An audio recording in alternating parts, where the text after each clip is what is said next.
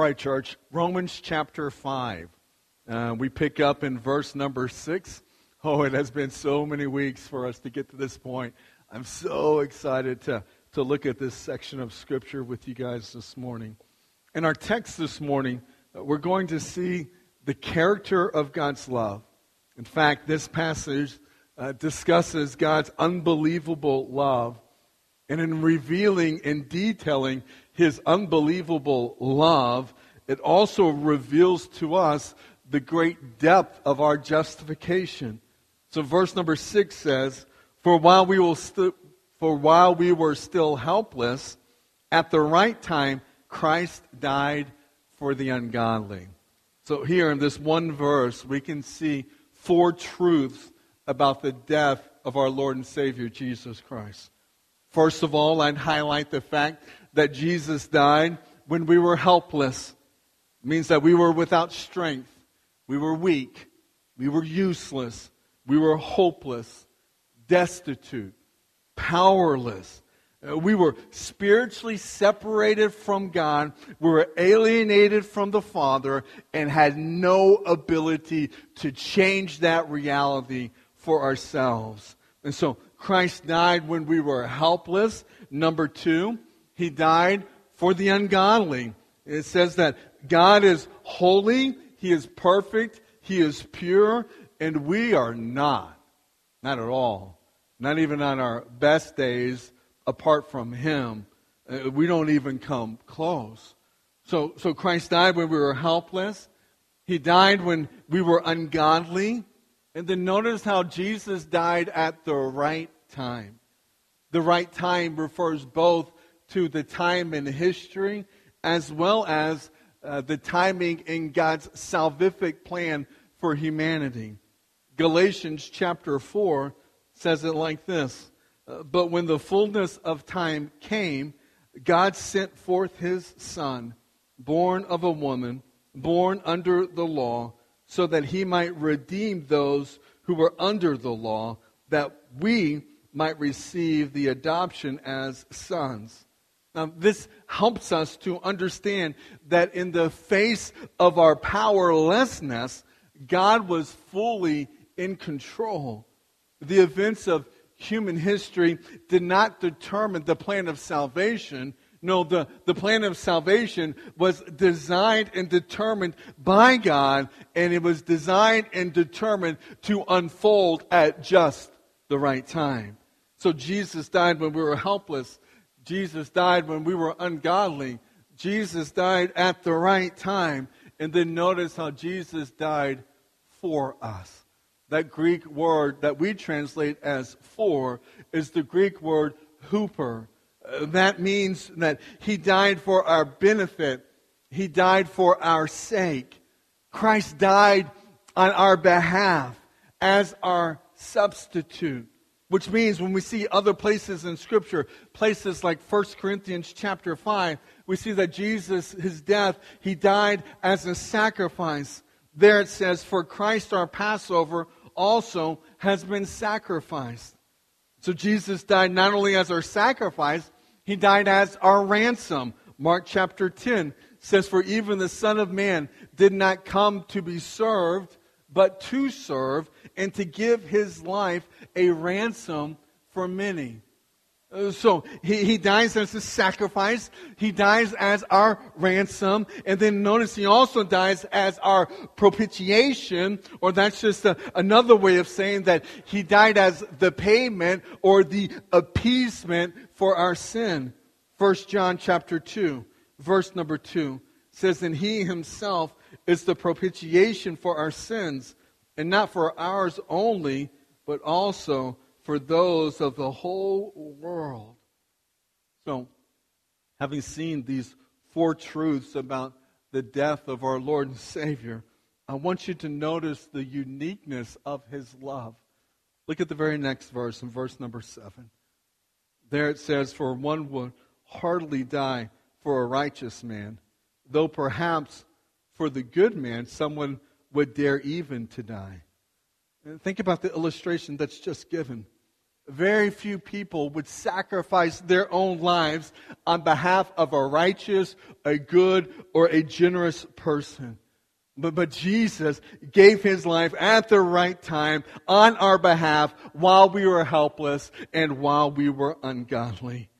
And then in verse number 8, it says, "But God demonstrates his own love towards us, in that while we were yet sinners, Christ died for us." Christ died for those whom no one would even dare to die.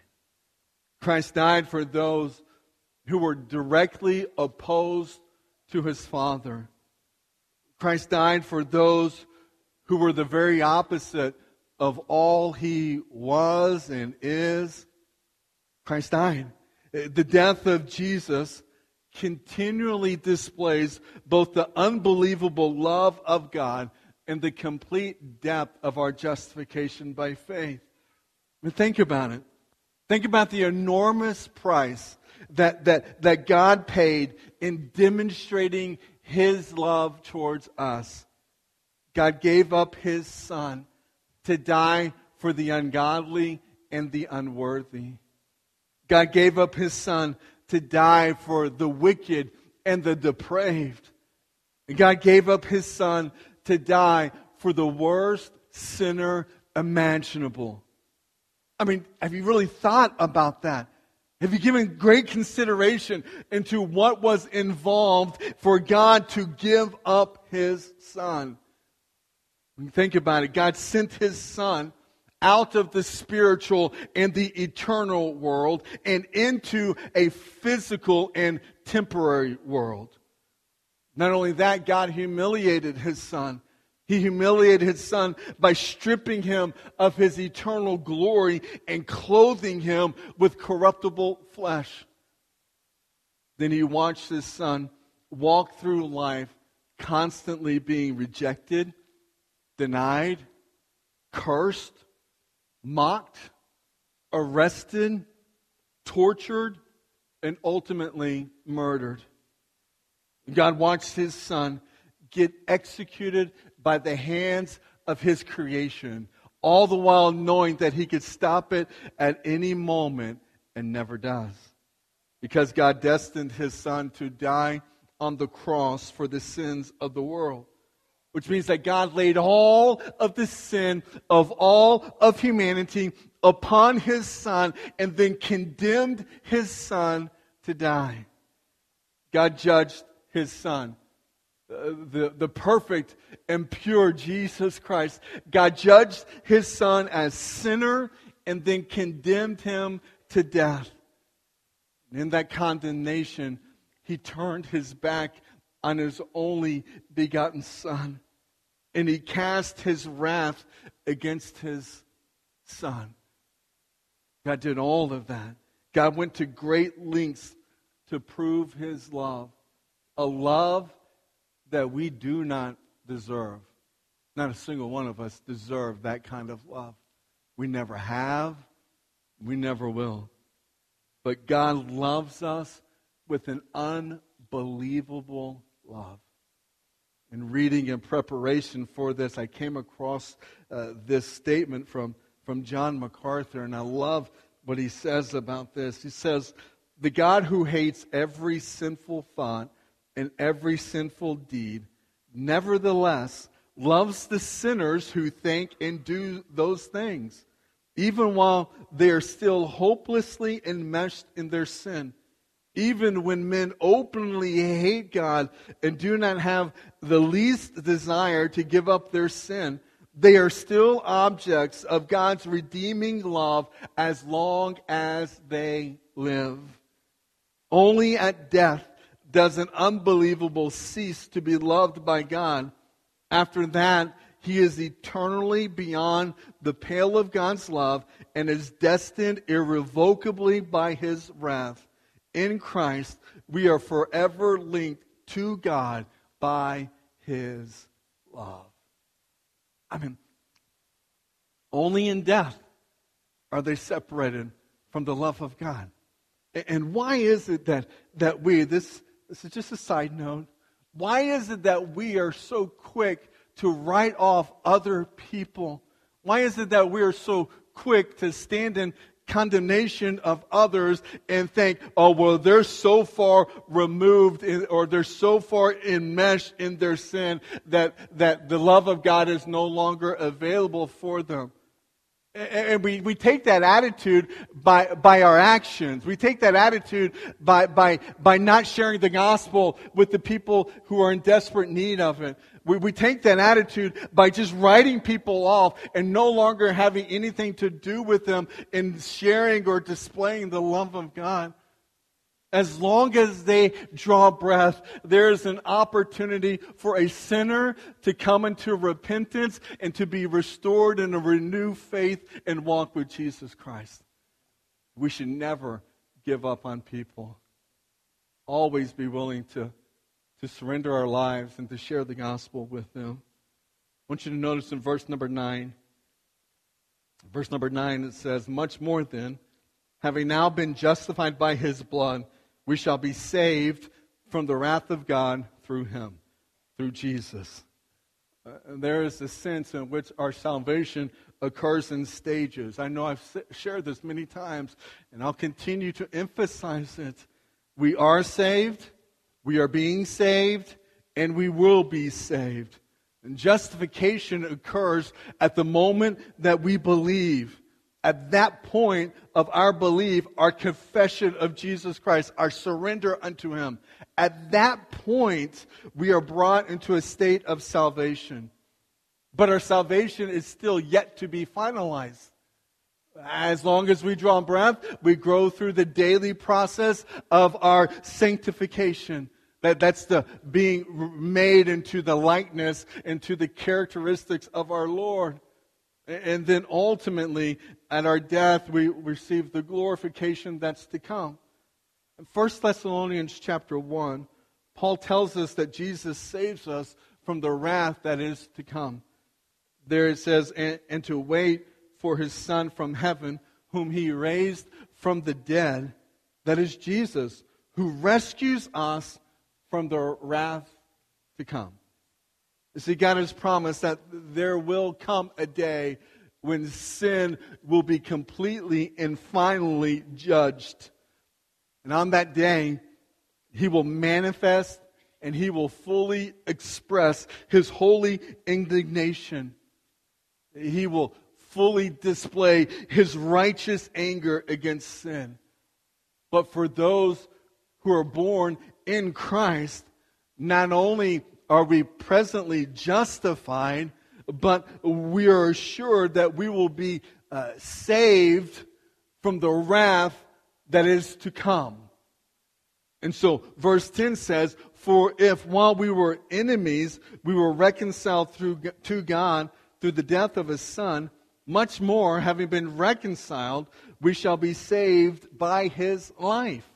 So those who are reconciled by their faith and trust in Jesus Christ, so those who are reconciled were the ones who were at one point considered to be enemies of God. But now they've been brought into a relationship of peace with God. 3 points. Let me make 3 quick points about this word reconciliation.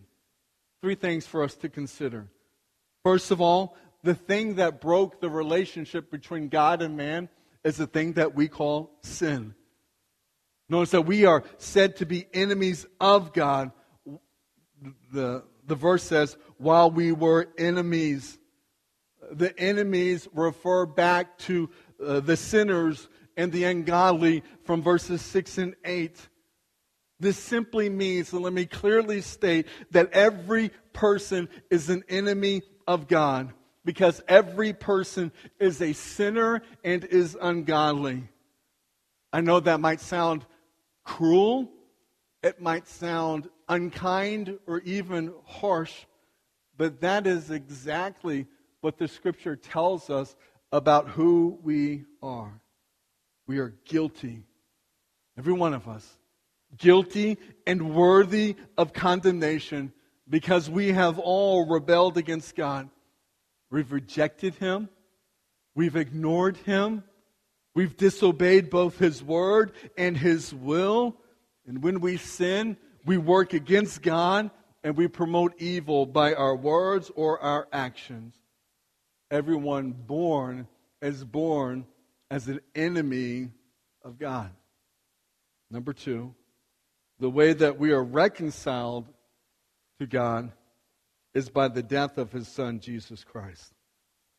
So in the simplest of terms, when someone believes in Jesus, when they submit and surrender their lives unto Him, God accepts the death of Jesus for the death of that person. God accepts the sin that was borne by Jesus upon the cross as the sins committed by that person. God accepts the condemnation borne by the Savior as the condemnation due to that person. Therefore, because of their faith and trust in Jesus, that person becomes acceptable unto God. They become acceptable unto God, and they become reconciled to Him forever. And notice the thing that reconciles us to God is accomplished in and through His Son, Jesus Christ. So, the thing that broke the relationship between God and man is sin. The way that we are reconciled to God is by the death of His Son. And then number three, I want you to realize that God is the one who reconciles, not men. We do not, in fact, we cannot reconcile ourselves unto God, which is another way of saying that there's nothing that we can do on our own in order to become acceptable to the Father. Reconciliation is entirely an act of God. God is the one who reaches out. God is the one who initiates. God is the one who reconciles us unto Himself. Just so you don't think it's just me sharing my personal opinion about that statement, I want to show you what Scripture has to say. Listen to how Paul writes about this in his letter to the church in Corinth in 2 Corinthians chapter 5, beginning of verse number 18. He says, "Now all these things are from God, who reconciled us to Himself through Christ and gave us the ministry of reconciliation." Namely, that God was in Christ reconciling the world to Himself. So who's doing the reconciliation? God. God is the one that's doing that. He's not counting their trespasses against them, and He has committed to us the word of reconciliation. Therefore, we are ambassadors for Christ, as though God were making an appeal through us. We beg you, on behalf of Christ, be reconciled to God. Man, think about what that means. As a child of God, you are an ambassador to God. You're His ambassador. And God is making His appeal through us to the world so that they might submit and surrender their lives unto the Savior to be reconciled with the Father. Now back to Romans 5, verse number 10. There it picks up and it says, "Having been reconciled, we shall be saved by His life." Jesus' death accomplishes our reconciliation with God. And His life, and we're talking about His present resurrection life, His life guarantees and completes our final salvation. It's the guarantee that salvation will be secured and finalized. In Hebrews chapter 7, verse number 25, we discover that therefore He is able to save forever those who draw near to God through Him, through Jesus, since He always lives to make intercession for them. Jesus interceding on our behalf. Jesus standing before God. And as He stands before God, He stands as the sinless and righteous Son of God. He stands as the ideal and perfect man. When we believe in Christ, God takes our belief and counts it as righteousness. In fact, He counts it as the ideal, righteousness of Jesus. And that covers us. Therefore, God accepts us and He saves us because of our belief in His Son, Jesus Christ.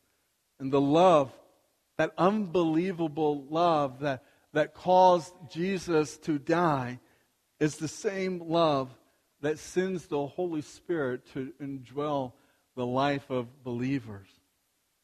And the power that raised Christ from the dead, and that is the same power that saves us and enables us to walk in perfect obedience, to walk fully submitted and surrendered unto His word and to His will. I said to walk in. How about to strive for perfect obedience is probably a better way to say that. If God had the power and the will to redeem us in the first place, then how much more does He have the power and the will to keep us redeemed? In other words, if the dying Savior reconciles us to God, then a living Savior can and will keep us reconciled unto the Father. So not only is our future salvation assured, but we can rejoice in God right here, right now. Verse number 11. There it says, and not only this, but we also exalt in God through our Lord Jesus Christ, through whom we have now received the reconciliation. So reconciliation is not something that happens in the distant future. No, in the future, we receive, as children of God, we receive our glorification. We will ultimately be made perfect. But until then, we remain imperfect. We'll still stumble. We'll fall from time to time. That's why we remain in this process of sanctification, growing ever so more and more and more in Christ-like obedience. And you understand and hope you realize that even the most committed believer will struggle with faithfulness and obedience. There may be even times of apparent unfruitfulness in their lives. However, to the one whose life is marked with constant unfruitfulness, for the one whose life is marked with constant rebellion against both the Word and the will of God, that person ought to give serious consideration to the painful truth that they may not truly belong to the Father. Now, for those who have submitted and have surrendered their lives unto our Lord, your reconciliation has already been secured, because you receive that the moment you believe in the Son. And this reflects both the past, the present, and also our future salvation. And so with that realization, we can exalt and rejoice in how God has richly blessed us. Any blessed people here today? We're like, great, one. Any awake people here today? You're all blessed. Man, it says we should exalt and rejoice in how God has richly blessed us. Maybe we need to wake up and be alerted to understand how God has richly blessed us. Even, let's look at this chapter, verse number 1. We should rejoice and exalt because through Him we have peace with God. We have peace. We're no longer condemned. We no longer have to dread the wrath that's going to be poured out. We have peace with God. Verse number 2 says, through Him we have grace in the hope of glory. Anybody thankful for the grace of God today? Man, I am. Through Him we have perseverance. Verses 3 and 4. We have perseverance, proven character, and the hope of salvation, the hope of what's to come, that is accomplished because of the work of our Savior. Verse number 5. Through Him God has poured His love into our hearts through His Spirit, who is Himself the Savior's gift to each and every one who believes. Through His death, we've been saved from the wrath of God, verse number 9. Through His death, we've been reconciled with God the Father, verse number 10. Which means that through Him, through Jesus and our salvific relationship with Him, through Him we can rejoice in what God has done, what God is doing, and what God will do for those who are justified by faith alone in Christ alone. And so my encouragement to everyone today is to wake up to the realization of how God has richly blessed you. Live your lives with that awareness. Change your attitudes. Change your behavior. Change your conduct in order to rightly reflect just how much God has richly blessed you. For those that are here, and you're walking in disobedience, your life is marked with constant disobedience to the Word of God, my prayer for you is that the Holy Spirit would draw you unto the Father, knowing that God is the only one that reconciles, and plead on your behalf that God would reconcile you unto Him, that you would submit and surrender your life unto Him. And for all those who believe, final plea, final challenge, is now that you believe, now that you've experienced the love of God, the grace of God, the mercy of God, now that you've received from the Father His Spirit that empowers and enables you to walk in faithful obedience to Him, now that you've been richly blessed by all of that, how will you serve Him? How will your life be marked by constant service unto Him? What is the ministry that God has put before you? How are you going to use the gift that the Holy Spirit has given to you for the glory of God? And if you don't know the answer to those questions, I beg you, come, let's talk. Talk with me, talk with anybody else on the staff, talk to one of our elders. Not that we have all the answers, but we definitely know where to turn to find the answer for your life. Let's pray. Heavenly Father, I thank you for who you are, what you've done. God, I thank you for the life that you have blessed us with. God, there's still more time. Because you bless us with more time, which means that there's still more work that needs to be done. So, Father, help us all to submit and surrender everything that we have unto you. We submit and surrender our lives. We submit and surrender our calendar. We submit and surrender our abilities. We submit and surrender our resources. We surrender all unto you, Father. God, I pray that in this moment of reflection, that your Spirit would guide each and every one of us. Sins to confess, decisions to be made, whatever needs to happen in this moment, Father, I pray that you will just make it happen. Church, knowing that the altar is open, elders and staff are here at the front to talk with you and to pray with you. We're going to sing just a little bit. You can stand or you can sit. Take whatever posture you feel is necessary. But please know that the altar is open. Father, bless us during this time. May you receive all the glory that you're due. It's in Christ's name I pray. Amen.